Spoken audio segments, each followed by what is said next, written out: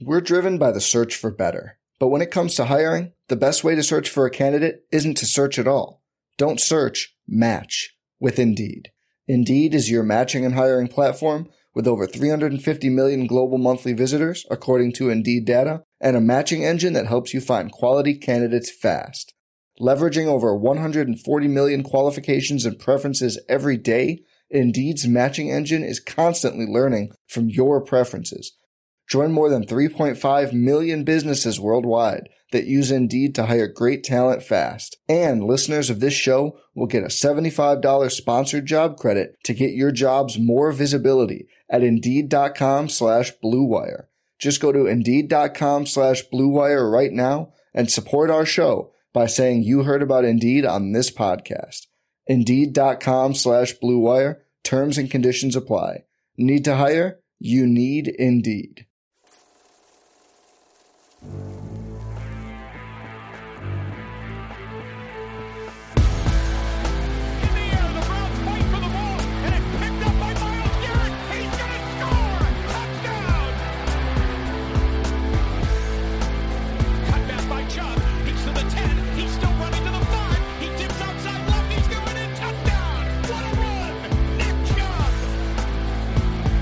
So we are going to jump in and do our second edition of this Ask the OBR. Last week, family sickness really held us down from doing anything on Tuesday.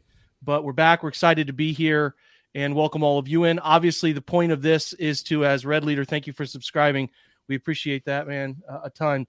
The point of this show is to have any questions, any topic of conversation come up and have your questions answered, or talking points, or whatever, throw your questions up. We'll throw them up on the chat. And then Brad and I will go through it, discuss it. What we're going to do, though, what we start is kind of piggybacking off my podcast, Brad. We are going to look at wide receiver free agency, because that is obviously what is lingering, in terms of what positions. I've done quarterback, running back, but I think wide receiver is one that everybody's really, really interested in. And the unfortunate thing is I think this offseason, Brad, most of the things that the Browns need, those positions are available for most elements of whether it's free agency, defensive tackle, defensive end. There's some really good options.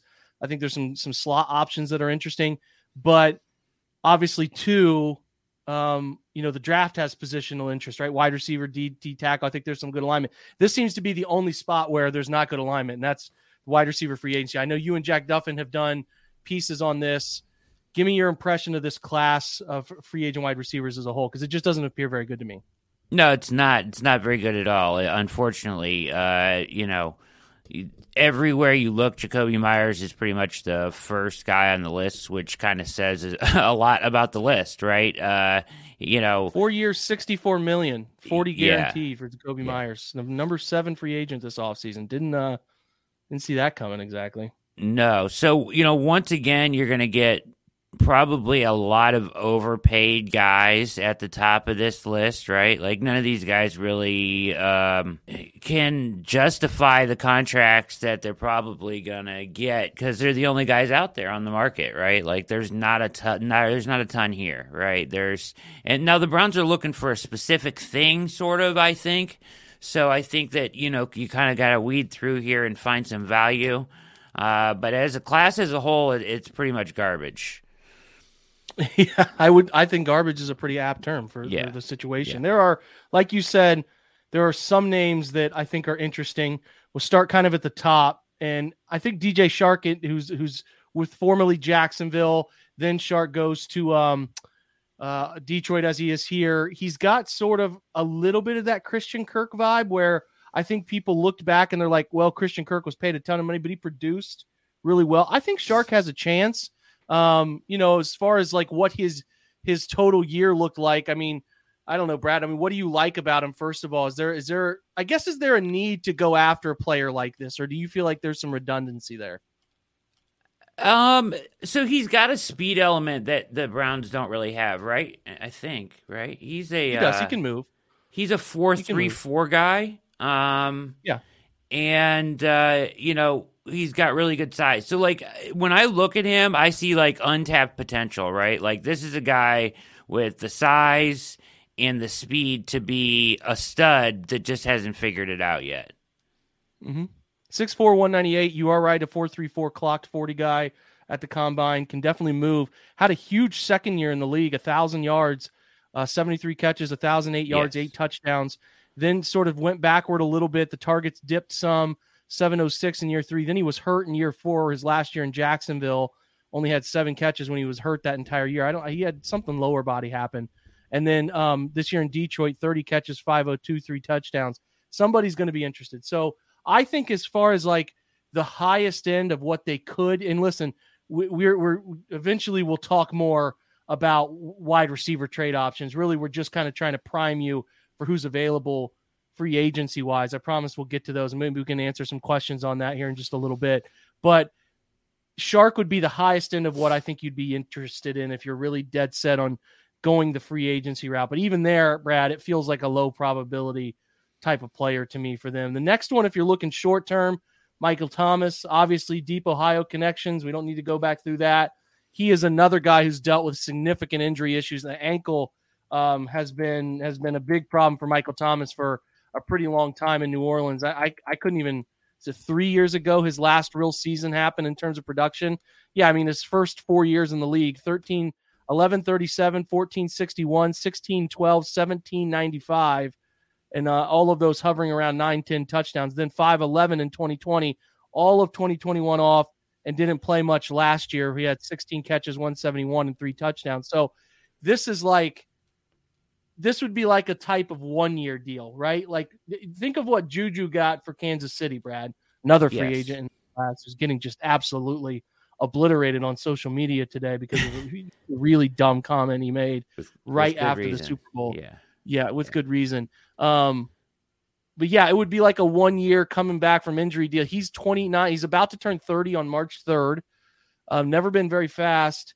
I don't really see much Browns interest here at all, personally, Brad. But, this is, like I said, a type of 1 year. If you don't want to lock yourself into maybe a 3 year type of DJ Shark deal, this is one, obviously, that a veteran type that you could go after, right? But I don't really see the fit here personally. If they didn't have Amari Cooper, maybe, but this doesn't seem all too likely. But he is one of the bigger names. I think he's 3rd or 4th on the Pro Football Focus's top 100 free agents at the wide receiver position. So worth mentioning. He's just too much. Yeah, he's just too much in the mold of what we already have, right? Like he is Cooper, he is DPJ, he's the same guy, right? And he's better maybe than DPJ probably when he's healthy, but it's a really risky proposition. They're going to ask, PFF projection has him at, $10 million guaranteed for 1 year, $10 million APY, no thank you, too risky, not on the field enough. There's something weird with his contract. I have to dig into that a little bit further. I don't even know. Like, I know they have him listed as a free agent, but the Saints did something weird with his contract. I'd have to dig into that. Yeah, I didn't know about that. I thought he was free to go. I think he is. I'd have to dig into that a little bit. There's something weird going on there. Something that they added on something to it. I'm kind of riffing off the top of my head here because I just glanced at it for a minute. So don't hold me to that. But it could be so much like we see here. It could be he's just almost a guaranteed cut because of just the amount of money that he's set to make, and he's just an easy cut for them because the guaranteed is probably nothing, and they can open up a ton of space. Here it is. He's on the. I apologize for diving into this further here, but he is on the. Because he was on my cap casualty list too. The Saints moved some numbers around in 2022 season ending to set things up for March. It appears that the plan is to designate Thomas a post June 1 release, carry his $13.5 million cap hit until then take on the dead cap hits of 11-9 and 23, 14-1 and 24, saving $1.5 million against the upcoming cap, but not until June 2nd. So they're taking on a ton of dead cap just to be able to get rid of him. Like a ton of it. Yeah, yikes. It just tells you how that deal failed. The ankle, man, just a persistent ankle issue. The other one, as we move along into the cheaper side, I think this is one of people that, again, another Ohio State wide receiver, with Paris Campbell that people are excited about. And I mean, dating back to when we were first looking at the class in the season, I remember saying something to Pete Smith, and I were talking about Paris Campbell a little bit. Interesting. He certainly has not produced the way I think we all expected. Now, between Phillip Rivers, end of his career, Carson Wentz falling apart, and Jonathan Taylor is the focal point of that offense, and then obviously dealing with Matt Ryan's disappointment. It's not like there were just a bunch of passing yards to go around there, but certainly a guy that you'd be interested in a cheap flyer on. But Pro Football Focus puts his projection, they do a pretty good job of this, as you and I have talked about, Brad, at 23.25, 7.75 a year, a 13.25 million total guaranteed. I don't know, man. I thought you could get this player cheaper, to be honest. And it's not to say that this is guaranteed what he's going to get, but I think, to me, Brad, I think you can get Paris Campbell in the draft. I do. Where they're picking between 98, like that 111, 98 area, you can go get, and again, it's just going to be whatever the flavors available. Marvin Mims, like there's a lot of these guys who we'll see who sort of falls down in that territory. I mean, I wouldn't mind if they did it, because you sort of like, you're looking for different types. You're looking for guys who can run. Paris can certainly move. There's no doubt about that. But like, you're also kind of trying to, where can we allocate cap?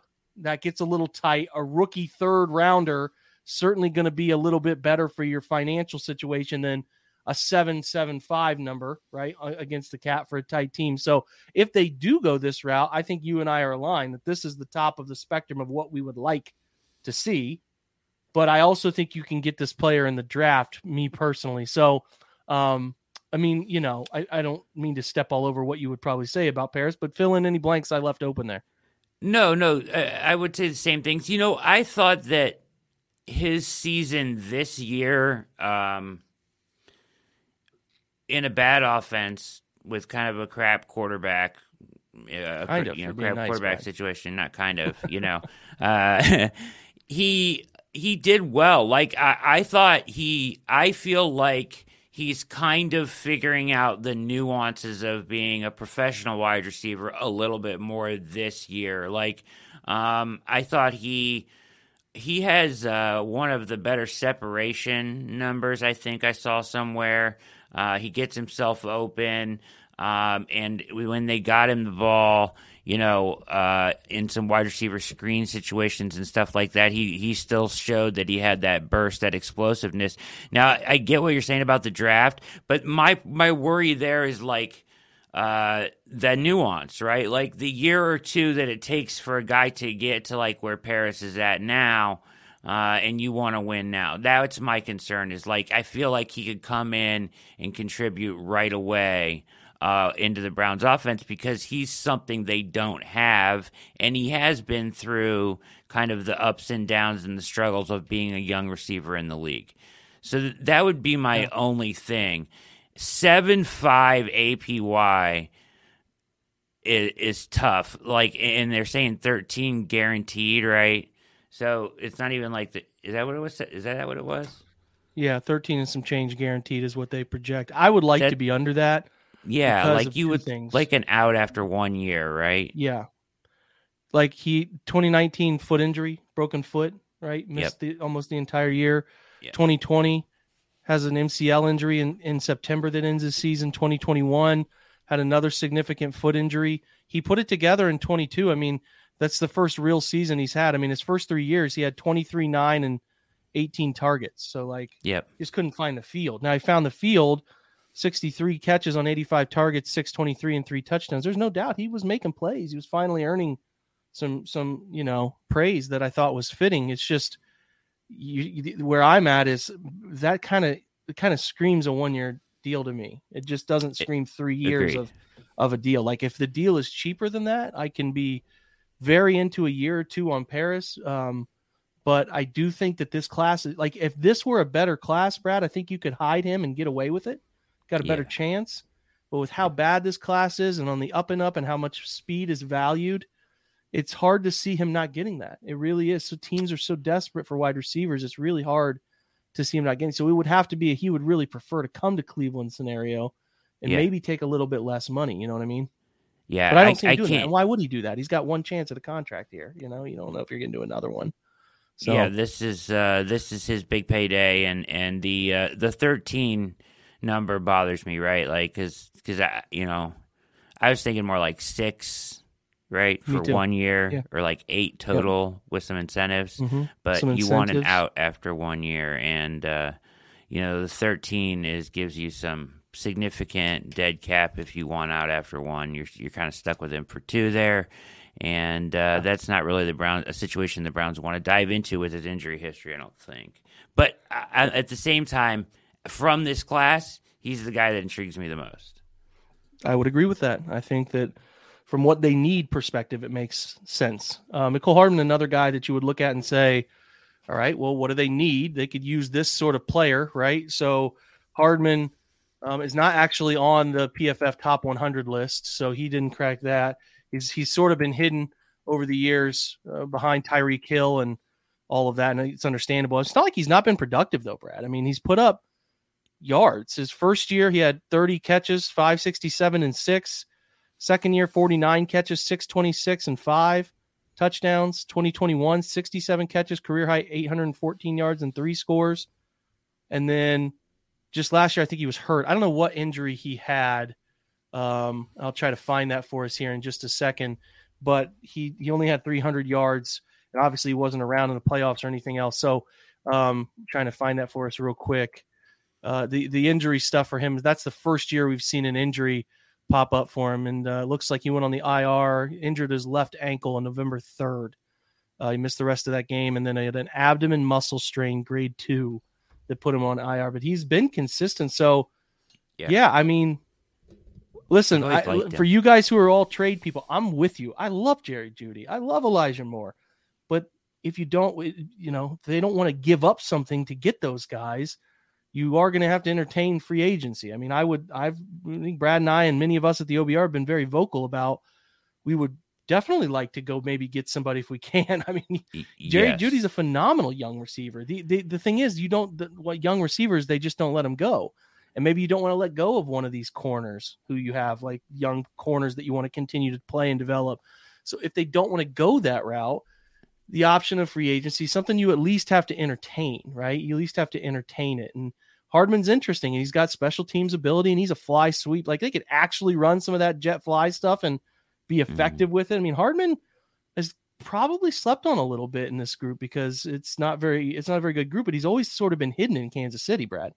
Yeah, he's always kind of played second fiddle there, and he can scoot, man. He can scoot. He's he made that, the Tyreek Hill in him, the speed combination that they brought really stretched people out and stretched defenses out, and he would bring an element that the Browns are missing badly.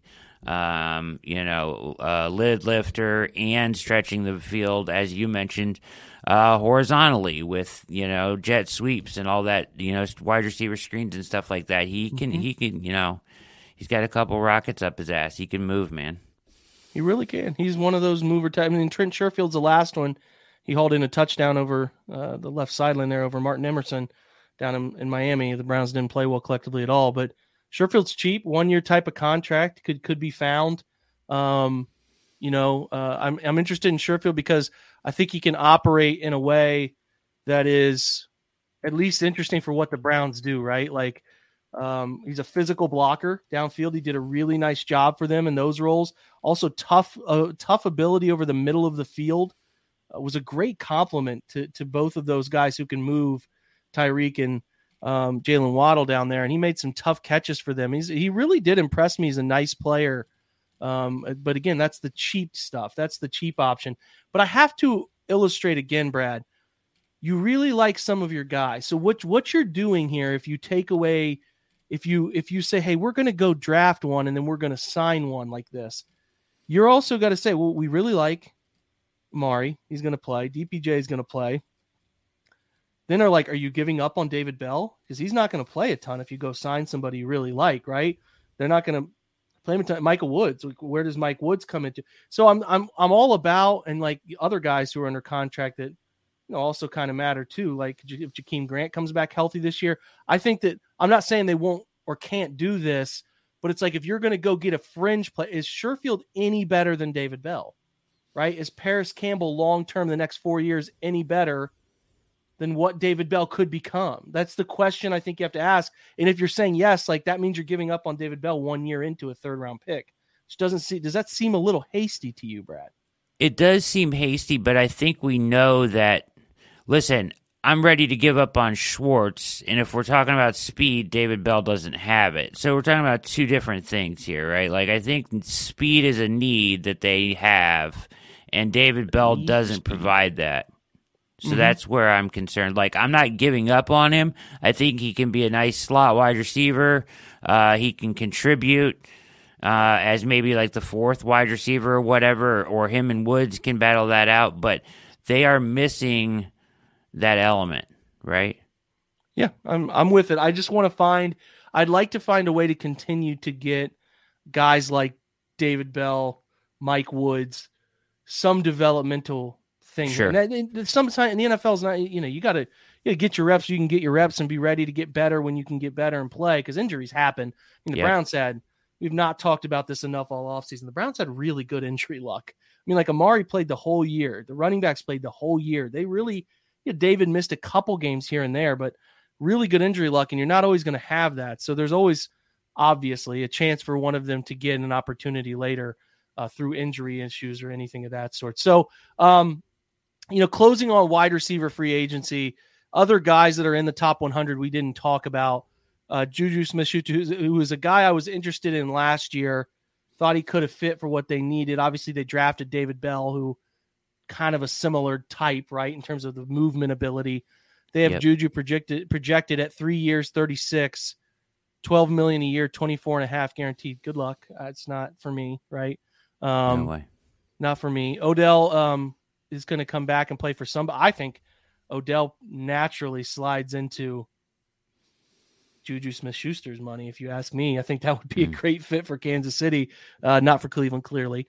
DJ Shark, we mentioned. Alan Lazard, Packers, 3 years, $33 million, $11 million per, 21.5 guaranteed. Feels like a DPJ clone. I'm good. Don't really, not the type. 6'5", 227, a little taller, bigger, run blocks well. Would be the type if they didn't have Donovan. Otherwise, I just don't think it's a necessity. He had 788 yards last year. I mean, DPJ produced more than that with Brissett, right? He doesn't have Aaron Rodgers, so, take it for what it's worth. That's it for the top 100. We've hit some people, Hardman, Sherfield, outside the top 100. I don't think I have much else to add. I think, Brad, if I had to put a percentage on it, maybe like 15% chance they sign a wide receiver that matters in free agency. No more than that. I can't see it being 25%. I really don't think they make much of a play in wide receiver, given how much more they need at other spots and how well this draft does align for the second, third round type of receivers. There's some real talent in that rounds 2-3 range. And I think you made a good point about wide receivers not necessarily coming in and being impact. But if you look at the second round guys, like Christian Watson found his way. George Pickens found his way. Like, there are guys that in the second round really figured it out early enough and throughout the season to, even by the end of the year, Sky Moore played a really big role in Kansas City. So I don't ever like expecting second round guys to matter, but if they're a very esoteric type, we're talking a speed guy. Can Tyler Scott do that? Yeah. Can Jalen Hyatt do that right away? Some of those things, be a 600-700 yard guy, lid lifter, average 15 yards a catch. I think so. I think I'm not asking somebody to come in and be the man. That's a unique difference, Brad. I think you and I could agree. Most wide receivers they've drafted over the course of time has been like, hey, you can be our number one or number two right away if you're good at. Well, no, they're pretty set at 1 and 2. I think that they just maybe need another one, right? So I just don't. 15% is about my number. I think it's a higher percentage they trade for one, which is a lot of what people are talking about here. Probably trading like 35-40%. But I don't see a free agent. I wouldn't be stunned, but I just don't see it. Do you? What's your number for that? I'm right there with you. Maybe between 15 and 20%. Somebody that matters, right? Like they may add a depth piece or something like that doesn't really matter. or somebody to come compete in camp, right? But like if we're talking about a real contract of somebody that comes in, it doesn't feel like it will come from this class because you're going to have to overpay. I think you make a really good point about the draft. The thing with the Browns is like you make a great point. There are guys there, or have been guys there in the second, third round, fourth round that have come in and contributed for a lot of teams that Browns just haven't been able to find that guy, right? Like they got a hit on one of those guys. That's the thing, right? So that is the difference. Is the other teams have been able to find those guys. Browns got to find that guy. We're driven by the search for better. But when it comes to hiring, the best way to search for a candidate isn't to search at all. Don't search, match with Indeed. Indeed is your matching and hiring platform with over 350 million global monthly visitors, according to Indeed data, and a matching engine that helps you find quality candidates fast. Leveraging over 140 million qualifications and preferences every day, Indeed's matching engine is constantly learning from your preferences. Join more than 3.5 million businesses worldwide that use Indeed to hire great talent fast. And listeners of this show will get a $75 sponsored job credit to get your jobs more visibility at Indeed.com/Blue Wire. Just go to Indeed.com/Blue Wire right now and support our show by saying you heard about Indeed on this podcast.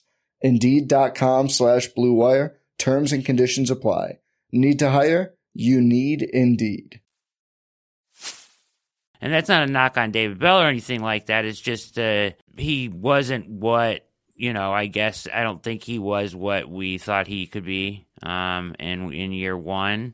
I still think he can be a nice player, but like Schwartz, the list goes on with some of these guys, right? So I said about David Bell, Brad, in my recap of the position. Yeah. I've never seen a rookie come in and me have I have less of a feel for what David Bell is after his first year. I don't know. He was just he ran a lot of routes. He caught the throws that were in his direction. The target to that position in general for the Browns is not, at least under the old structure of offense, not a high volume thing. Now that I hope, pray that changes into next year. But I just thought he was about as average as you could be. I'm not really swayed one way or the other off him. And I'm a little nervous, and I'm not saying you're suggesting it at all or anyone, but I do want him to continue to try to find ways to get on the field. I would like to still think he gets some chances next year. Now, if they go swing big here and they go trade for Hopkins or they go trade for Cooks, or God, listen, it'd be great if they got a young Elijah Moore type, right? Or something along those lines. I've actually seen, and I want to ask you about this player because I think it's interesting. Tyler Boyd is a cap casualty guy out of Cincinnati. That's an interesting one. That's because you got to remember, they were playing the Irwin kid. They're playing some young guys a good bit.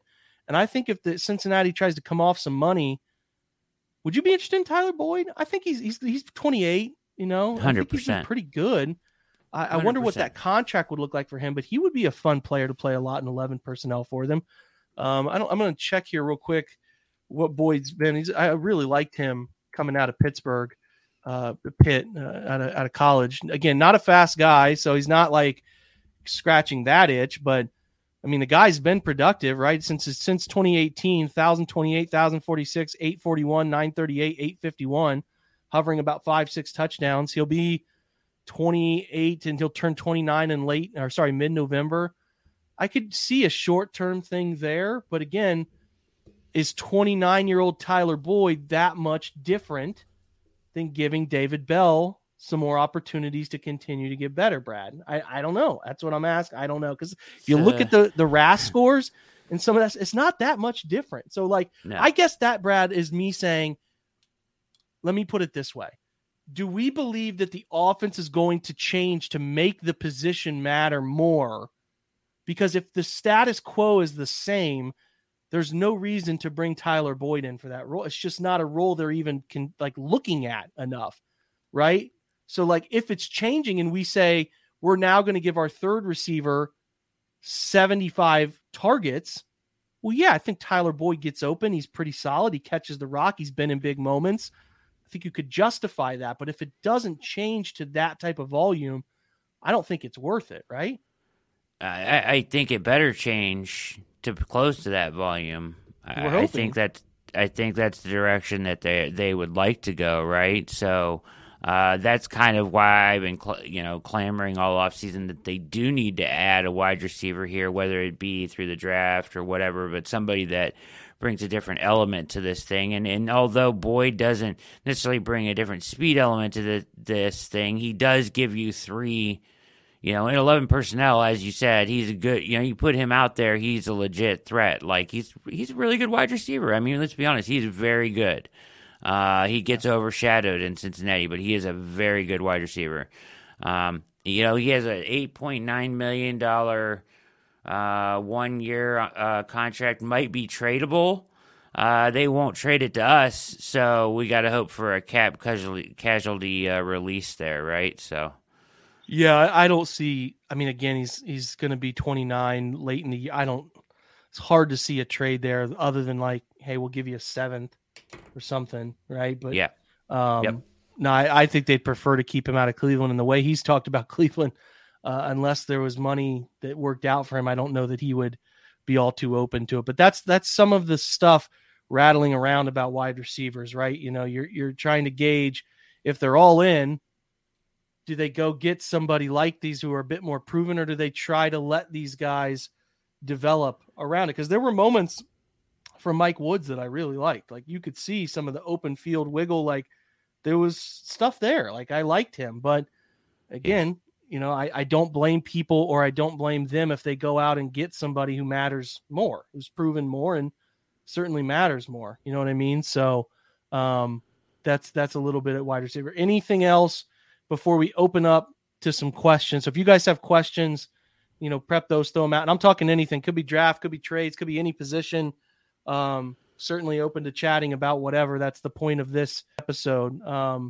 We'll chat about those. But yeah, anything else on wide receiver that we didn't cover there from a free agency perspective, Brad? Not really. Let me ask you this. Who else did we not discuss that you think is a cap casualty, I guess, is a good angle to look at? Because that's certainly something to... Yeah, so there's a couple ways you get a wide receiver, right? You could get him trade, you can get him cap casualty, you can get him free agency. So some of the intriguing names that, for me, I don't know if they're intriguing for you. KJ Hamler's a little intriguing. He's intriguing, yeah. Yeah, he's got some speed. He's got some Paris Campbell to him. Yep. Right? He is potentially a cap casualty, freeing up $1.5 million out of Denver. Cooks is known. Keenan Allen is known. Keenan Allen is a terrific wide receiver, but once again, you're talking about kind of repetitive of what we have, right? Mm-hmm. Does Devontae Parker do anything for you at age 30? Probably not. Nothing that you don't get from Donovan already, right. I don't think. Then you get into, like, the Jets guys, right? So Braxton Berrios, he's a nice little slot with a ton of speed. He's a value guy, right? Corey Davis, Denzel Mims, all these guys are potential casualties from the Jets. Dwayne Eskridge from Seattle. Brandon Ayuk is on here. I don't know how realistic that is, but would love that, right? If they let Ayuk go in a trade or something, that'd be huge. He's so good. He is a separator, man. He is really damn good. I am with you, but for some reason, 49ers fans don't like him. I don't know why. I am with you. I think he's a complete stud. But, like, even when I mentioned him in one of my tweets, I had a couple 49ers fans sliding into my comments saying, like, yeah, we'll give you a bag of balls for him. They don't like him for whatever reason. Man, I'd take him in a heartbeat. Me too. And here's the I'd take him over Jerry Jeudy. He would be the number one trade target for me without even hesitating. Like, that dude can play. So let me hit on both those guys. Jeudy, everybody wants to talk about Jeudy. I don't know if he's going to be available, Jake, because no way. Sean Payton's going to take advantage of all those coming in there. Yeah. He's not giving up Jerry Jeudy. I don't think he's an option anymore with Sean Payton coming in and trying to save Russ, right? So I don't see him as an option anymore. Ayuk, though, is an interesting situation because he goes for 78 catches, over 1,000 yards, and 8 touchdowns this year. They have to watch their money. And they're in a sell high moment right now, right? Like if they want to sell high on him, now's the time to do it, and they can save like $2.3 million on their cap. So that's He's kind of 24, why, maybe 25 next year, like on the up and up. I mean, look at the quarterback play. I mean, it's not been stellar there. I just, if they let go of Ayuk at this young age and some of the routes he puts on tape, I get that they paid Debo, but like, I think they're still pushing the chips in the table. Like if I were just saying I don't think he's even remotely available. Like I don't have any, unless somebody could throw him a 1, and you never know if they throw him a 1, but like from a, hey, we got a good deal and they got a good deal perspective, I don't know. I don't know how in this modern era of wanting as much wide receiver talent as you can get, letting him go. Like I say, he's just about to turn 25, so young and hitting his prime. God, I would love, like again, if you're talking about number 1 trade targets and you could get him, like if they said we'll give you Ayuk for 42, I'd be like, where's the pen? Like, I'll do it right now. Like that. Totally. That's how good I think he is. So. Totally agree, and I think largely that's too because he's got the 5th year. He's a first-round guy. He's got the 5th year in that contract too. So, like, man, yeah. Hey, if they want 42, come get it. So that's. I think that's what they're looking for, is kind of a little mini haul for him, and thinking like, hey, we might not be able to pay this guy long term, so let's get the money now while he just put up a monster year. Mike Evans.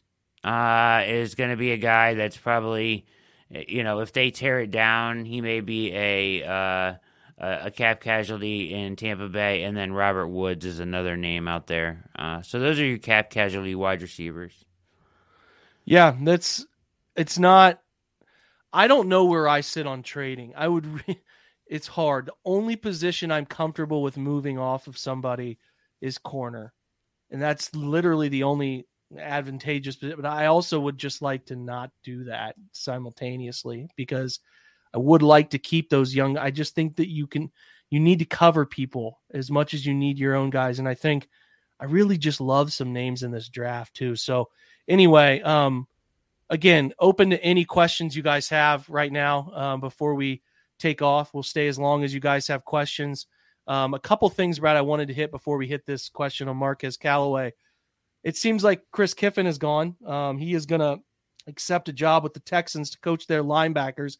I thought Chris Kiffin is gone the moment he opened up and went way too deep into detail about what happened with Jadeveon Clowney. Total different messaging from his head coach. He wanted to leave before the year, it felt like, came back, and just that interview felt like his foot was out the door. I'm not sure I think people want answers about what they're doing with this staff. I think in the next week, we'll start to get some feels. I mean, 2 important members with long coaching experience in Jeff Howard, for good or bad here, Jeff Howard and Chris Kiffin are now gone. So those are 2 big spots they have to replace. Obviously, Burke, they wanted to get a chance to talk to him about running their D-line. He gets the Texans DC job. Ironically, then he hires Kiffin to coach his linebackers. The Browns have put up no fight to these guys leaving. There was no opposition to Jeff Howard taking a lateral move. Or kind of a step. I mean, it was a step down. He's a pass game coordinator. Now he's just a linebackers coach out in LA. And then obviously Kiffin takes a lateral move and takes over linebackers. So those 2 jobs, I mean, it tells you what Schwartz thinks of him. And it's clear that Schwartz has said, if you got another job you want to take and you don't want to be here, do your thing. But now they have to replace them. I've written up everything I can do linking people to them, Brad. There's many names still out there, but there's just some movement stuff that still needs to happen. I'm hoping we get some answers in the next week or so here, because they're starting to get tight. I mean, I want to go into the combine with those filled, and the combine is merely 2 weeks away. Yeah, I wrote about it today, and things I think I know about the Browns. I would like to see more turnover, right? I would like to see kind of basically a whole new group in here, just because when you go through so much with a group of people and or a group of coaches, you don't want any of that baggage, I don't think, unearthed if things start to go sideways or whatever. Fresh, clean slate, guys that communicate, know the language, know the terminology of Schwartz, know how he wants to teach it, all makes sense to me to streamline this thing. So that's kind of the direction that I would like them to go. I think they probably will. You got a guy with a 30-year Rolodex of names that he can find guys that he's worked with or guys that he's worked with that recommend guys that he's worked with. I think they'll all I would think they'll probably maybe all except for Tarver be out, I would think. Yeah, I'm with you. I don't see many guys sticking around. I just some of the fringe quality control types maybe, but I just don't see many of them sticking around. And I have no problem with Schwartz getting people in he's more comfortable with. I want to hit on Petzing too before we go back to Callaway. So Drew Petzing, this isn't confirmed. It's been floated. Yeah. Jonathan Gannon, congrats to him. St. Ignatius grad. Went down to Louisville, was an assistant coach there early on. I think he had a career-ending injury. He's been around for a while, goes to Louisville, gets a job, and works his way into the NFL. And it's a really cool story. He's hired, and they think I don't know if those two had a history somewhere along the way, maybe Minnesota for a minute, but they think that Petzing is the Browns' quarterback coach. He was just recently tight ends, then he went to quarterbacks with the Browns. They think he is going to go with Gannon as the quarterback or the offensive coordinator, to which I'm very indifferent to. I don't really have any take on it. I didn't really know enough about Petzing to give an answer one way or the other. I mean, certainly Jacoby Brissett played well, right? Like he can take some. It's hard. I've talked about this a lot, Brad. It's hard to define the impact that position coaches have. They get some blame they shouldn't get, and they get some credit they shouldn't get. So, like, it's hard to know. I have not heard any interviews from Petzing. They didn't open him up to come up and talk to people. I have no real feel on him one way or the other.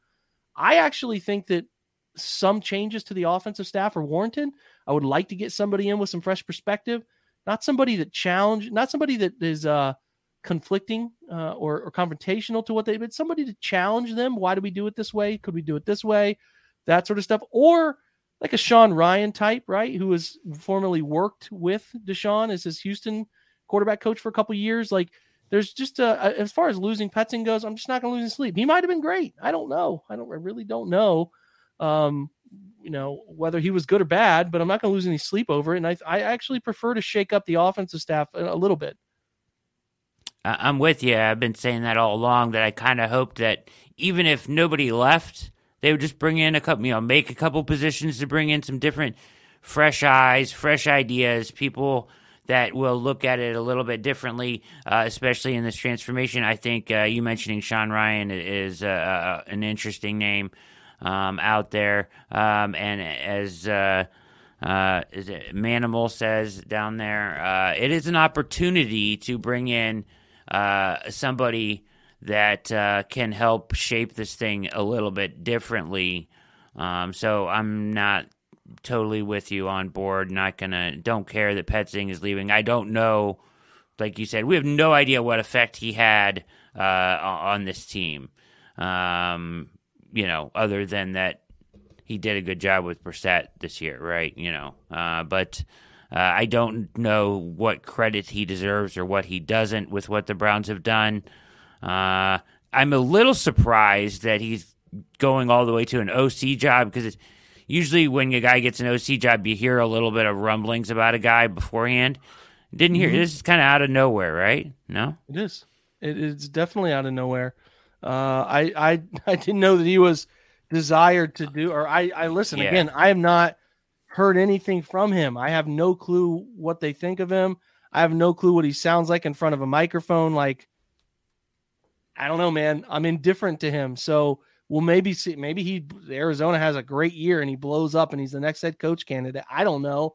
But as we sit here right now, I have no idea of like, I read that he tweaked up Jacoby Brissett's thought process and reading, how he reads defenses, or tipped him off to this, or I got nothing. I got nothing on him. So, if he's getting an opportunity to be an offensive coordinator, he should go. That's a career opportunity, man. Not only so many human beings get to be coordinators at the NFL, let alone position coaches. So go take it, man. And maybe it works out for him. I'm not sure, but if someone's like, well, I prefer him to Alex Van Pelt to stay here, why? Like, what do you know that we don't know? So yeah, Maybe it goes great for him. I'm not sure, but that's the two coaching things we know, right? There's three guys we know that have left at this point. Well, Petzing we don't know for sure yet, but the other two on defense, that's what we know. Chris Kiffin news just broke literally 30 minutes ago. Aaron Wilson tweeted that out. So yeah, that's what we know right now, and certainly we will keep you as up to date on that as possible. I want to open it up to any more questions before we go. Marquez Callaway, I want to come back to that. Callaway, a pretty similar 21, 698 touchdowns. What would be a lot? 698 yards, 6 touchdowns, 46 catches, 15.2 yards per reception. Pretty similar 2021 to Paris Campbell, production-wise. A lot of snaps in the wide alignment. So he was a Z type receiver for them, pushing the ball vertically. But then last year gets hurt. So his timing is just different. So you want to talk about people who are going to be in love with Paris Campbell. Well, Marquez Callaway, again, at 24, about to turn 25, restricted free agent. It's the same type of player, like that's a similar mold, right? Similar. He's got a little more size, 6'2", 204. But, just his year of breakout didn't happen at the right time. So he's got a little less buzz. Yeah, that's somebody I'd be interested in. If, again, it's got to be cheap, though. It's got to be cheap for all these guys. I don't think the Browns go out and push a 3-year deal to a wide receiver, given where they are and some of that stuff. So I don't know that I see any more questions here, and that's okay. We talked about a lot of stuff and kind of throughout answered a lot of your questions. We'll give it another minute or so if there's anything. And again, we draft, it could be anything you want to talk about.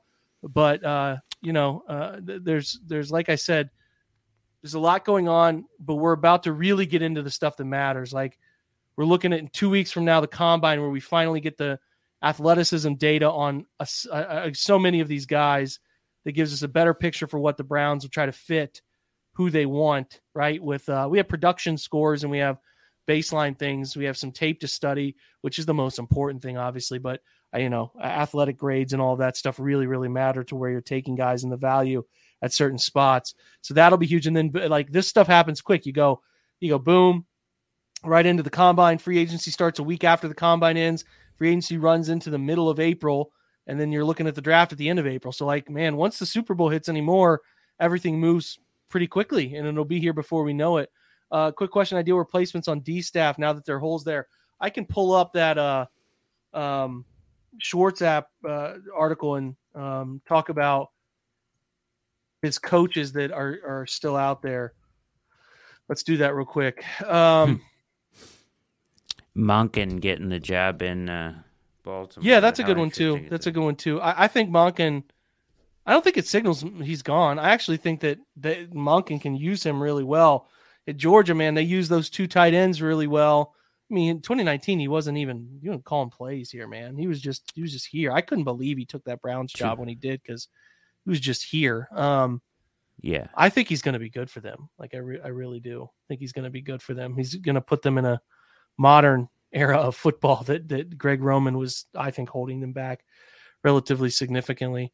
Okay, looking at coaches real quick, like Corey Undlin out in San Fran was with Schwartz in Philly. I've actually heard that did Wilkes get the defensive coordinator job there? Who got somebody unexpected got that job? I thought Undlin would get it, but he did not get it.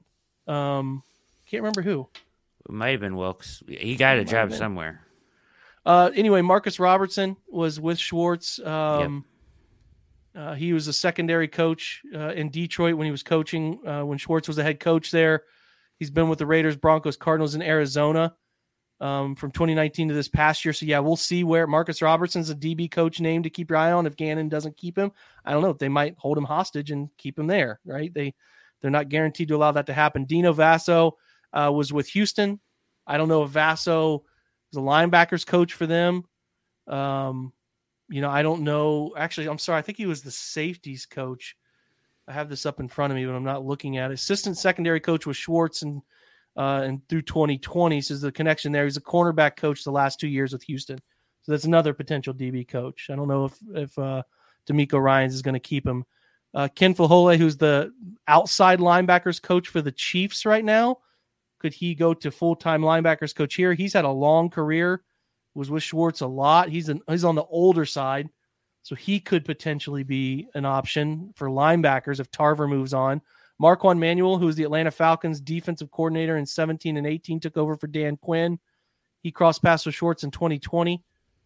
before in that last season. So he's currently the safeties coach with the Jets. So he's not just free to leave unless he gets an entire secondary coach label. I don't know, but he's with the Jets. Nate Ollie, who was with Schwartz in 19 and 20, is an assistant defensive line coach, most recently with the Colts. So if they, they just hired Shane Steichen, Coach Steichen. So they just hired him. They got to hire a DC and go through all that. We'll see if Ollie's allowed to leave. Ryan Pignotti, that one I don't think is going to work out because he's currently with Doug Peterson, and that's where his original connection came from. Chris Wilson, the defensive line Super Bowl team, left for Arizona. He's a defensive coordinator for the University of Colorado recently. Now Dion's there, and I think they overhauled that whole thing. That's a name to keep an eye on. Other than that, you're kind of just kind of throwing darts at the wall after that. But those are the names. So that's all I kind of got. I mean, those are the names that we know. It doesn't mean they can't branch out outside of this tree. And maybe Schwartz knew somebody from his time in Tennessee, right? I'm not sure. But that's all I got on the staff for now, man. Those are the names we know. We'll have to see if any other names pop up. So that's all I got, Brad. Anything else on defensive staff? No, I heard some rumblings that the one guy that I heard that they might want to keep around, I've heard this a couple times, is this Brandon Lynch kid. Have you heard that name at all? No. He's like the assistant DB coach now, but I heard they might want to keep him in-house. Okay. All right. Browns. Hadn't heard that one. All right. Yeah, and they might like him a lot. That would be the answer. This is what Schwartz is doing right now. He's he's come in, he's meeting with all of these guys and trying to figure out who he wants to keep in. He might like one of the quality control guys for that defensive line job. We don't know. We're left to guess at this time. We have no indication. The only indication we got from anything is that, hey, Burke tried to get him for an interview and they blocked it. That's all we know. So that's all we have. I don't see any other questions, Brad. So I'm going to wrap this up, man. There's one here. Did I real miss one? Quick. Was Bell able to separate from what you saw? Sorry, I'm clicking over you there. Was he open most of the time? Was he able to separate? Unable to separate? At times, I thought he was fine. They didn't give him many chances to prove in one-on-one situations that he could go get it, but I thought he was fine. I mean, again, I don't think he's unable to separate, and I don't think he's an excellent separator. I mean, as far as I can say this without being offensive, he was just a guy. Now, you can have guys who are not, like Anthony Schwartz is an example of that guy can't play. Like, there are those guys too. So we need more. I just need more from David Bell. I need to see more of him. I didn't leave feeling impressed, but I also didn't leave feeling like, hey, I know this guy's not going to make it either. So I just need to see more. Maybe you get a year under your belt, you come back and you're a little bit more confident. Kevin Cycle here. Do you think they're still on the age guardrails and RAS scores? Yes. Listen, I don't have any indication they are not. Put it that way. I don't have any indication that they're not in on those things still. I think, Brad, they should be a bit more bendy on it than they have been because they just need guys who can play. Like, if you think a guy is really good, but he's 23, who gives a shit, man? Draft him. If he's really good, draft him. I'm sorry, but I think there should be a bit. Now, 24, you're getting out there. That's 28 by the end of your first. It's tough. But 23, I'm in on getting – I think the Browns are at the point, to me, where they shouldn't be doing this all the time, but at certain spots, we should bend here because we just need good players. We just need good players more than anything else right now. So, listen, RAS scores are more important to me right now than age. I want to see athletes. I need athletes, man, that can play. But the age stuff – they've bent on it more later. Does that trickle into the earlier rounds? I sure hope so. I have no reason to block a 23-year-old from getting drafted. Like I said, now 24 is different. But it's also too, Brad, worth noting, this is a limited draft. There's not an abundance. This is one of the smaller drafts, and it's older because of the extra COVID year for a lot of guys. It's just not a super deep draft. You'll hear a lot of people I've heard it a lot in the last week to month, about how making a top 100 has not been easy. Like this is not a very deep overall draft. And Right. again, the COVID year and the transfer portal and the money guys can make staying in college now is different than it's ever been. And that is mattering to draft depth and guys coming out early like you would expect. So older because of the extra COVID year for a lot of guys, less overall talent in this draft than I think we've seen recently. I think, too, with the age guardrail, I think there's times that you can, like, be selective about it. I understand having your guardrail there and everything, but, like, if you're looking at a player in the second, like this year in the second or third round that you want to contribute right away and he's 23 and you think he can play and help you next year, that's when you should stretch the guardrail, right? But maybe I understand maybe you have two guys that you like similar in the fifth round and one's 21 and one's 23, then that makes a lot of sense. To go with the 21-year-old, right, as a tiebreaker, but more of like, especially now as they're kind of pushing their chips in this 2-year window, you maybe need to bend a little bit more, especially on guys that you expect to help you now. I'm with it, man. I think that, and I think, again, there have been times that they jumped up to take a linebacker, and they've talked about how they have a way they like to approach it, but they're not tied to it. So I do think it's very plausible that they bend on some of these things here because they're just going to have to. You can't just always draft the youngest of the young because it's a lot of challenge to your coaching staff to constantly develop. And also you're putting yourself... Now, again, all things are equal and you're looking at a 23 and a 21-year-old, take the 21-year-old. It's simple. Yeah. But I just don't think you should be so rigid as to push out 23-year-olds who are really good because, 8 months ago they had a birthday that was too close.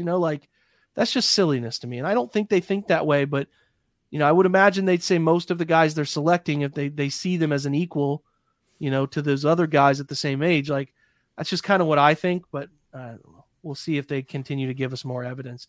Warpath asks, do you think they move on either Teller or Newsom to help at other positions? They could. I'd prefer to move Emerson to Newsom personally because Newsom has more boundary, short field corner twitchiness that is harder to find as an outside guy. But I like Emerson because he does provide some bigger body types to match up with the Pickens of the world. So this is why I'm drawn to all of them. I like them. I think Newsom's talent is a bit more challenging to find. That's why I prefer to keep him. But again, I could see those are the 2, 3, Emerson, Newsom, Teller, that they certainly could. I don't put the number very high, maybe a 20% chance. That might still be pretty high, but they could. Thoughts on that, Brad? Yeah, I agree. I have a hard time getting rid of any of those 3 corners, but I understand you got to give something up to get it. So it's tough, I love all 3 of those guys, right? Ward, Newsom, Emerson, and I don't know how that shakes out, right? Like, how does this shake out? How does it shake out with Newsom not really kind of making it known that he doesn't really want to play in the nickel or in the slot as much? Do you move off him and bring in like a true slot guy on a cheap deal and then somehow, bring in a wide receiver that way? Or move off of Emerson and do the same thing. It doesn't matter either one, right? It's a possibility. That's one way you could make a move to try to bring in a big time. If you want to make a big swing at receiver, it's going to take a move like that, I would think. For sure. And that's still it's tough to stomach because there's talent there. There's real talent there, man. Tight end 2 this year. I don't want to force that position. There's some people who are gung ho about trying to get a Darnell Washington. And some other, if I get to the middle rounds and I really love a guy, maybe Sam Laporta from Iowa Falls. I really like Payne Durham from Purdue. I really like Josh Wiley. Had a great Senior Bowl, late round guy. Brenton Strange from Penn State. There's a lot of tight ends that I like in the middle of like the late 3rd into the 4th, 5th, 6th. I just don't want to force that position. I want the Browns to find ways to stretch the 53.5 or whatever. I know I haven't played football in a while. Let's stretch it horizontally and stretch it vertically and compacting it with more 12 personnel. That's just not who I want to be with Deshaun Watson. I want space created, man. And forcing another tight end into the fold that I feel like I have to play a ton, it's not great. So I just prefer to keep Harrison Bryant another year and draft a third tight end, like a H back type, maybe like Braden Willis from Oklahoma late. Like I loved Hayward, the kid from Michigan State last year, who ended up putting on a clinic at the end of the year for what I wanted that role to be. And he's doing great. He puts out of Michigan State last year, was taken late. I really like, and I like, Chukwuma, the kid, Okorafor, the kid from Maryland who went to Tennessee and was a stellar rookie tight end. Really good for them. I loved him in last year's draft. I would like to get someone who can play that on occasion, that wing creative slot. I was looking at Davis Allen, Clemson kid, who's gone really under the radar. Had a decent little Senior Bowl too. Big guy. I just am looking late. I just think a late tight end grab would be good. They didn't really carry a real third tight end last year. Kind of annoyed with that. I'd like to see them develop them, but I think Harrison Bryant will do it. We'll do it next year. When you do trades for the Daily Mock, do you use Johnson point system or another chart? I don't really get too in the weeds about it. The point system, I know that what the integration sites use, they integrate that algorithm of the point system into their trade market thing. When I really want to get into a serious trade, when you do these every day, let me tell you, these mock drafts take forever to do. And because we're not just posting a picture. Like I'm trying to, my goal with the mock drafts that we do every day at the OBR is to show you who these guys are and write up something about them serious, and then give you like some clips of them, right? Like I'm watching them on tape. I'm trying to go through some of their games, pick them and give you an idea so that when you go into the draft, you know who these guys are. I don't really get too deep in the weeds on trades. Like if the simulator offers me something stupid, like Pro Football, NFL mock draft simulator late in the drafts will end up offering you like a 5th round pick. Somebody will give you like a 1 and a 3 the next year. It's like, I'm not taking that. I mean, like I try to keep what I think is pretty fair and balanced, but when I do get serious about it close to the draft, yeah, the point system is one that I think is the best, because that's the way a lot of teams analyze what they give up, and it's a common system. So that's how I go. But most of these simulators I feel do a pretty good job giving fair trades or declining lopsided trades. So, yeah. Any other topics, Brad? We're at an hour. We're going to get out of here. Some good questions today, guys. Hope you guys enjoyed it. But yeah, Brad, close up. Anything else you want to hit on before we go? No, man, just listen, I feel the need. I feel that need, and I feel that pull and that tug for a wide receiver as well. It's just really hard to figure out where that's going to come from at this point. It is a big mystery. I like I said, you swing for the fences, you're going to have to eat up space somewhere, whether that's a player or cap money. It's going to eat into it. And a lot of us want the Draymond Jones. They want the Daron Paynes. They want the Jesse Bates of the world.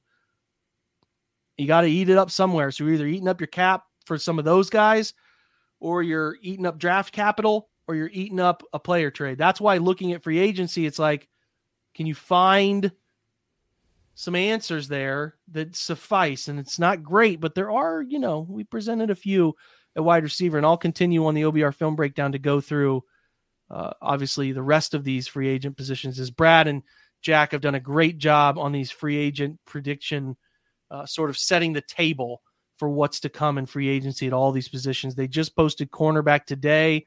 Safety is coming tomorrow, I believe. So you will have every position primed up, ready to go, and you'll get some more answers on the pod too. For myself, for Brad, on All Eyes on Cleveland, OBR Film Breakdown, everybody involved with the OBR, we appreciate you. Check in tomorrow for another free agency mock, another mock draft.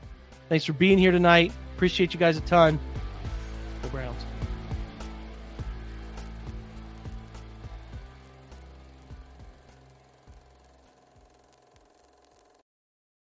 Without the ones like you, who work tirelessly to keep things running, everything would suddenly stop. Hospitals, factories, schools, and power plants, they all depend on you.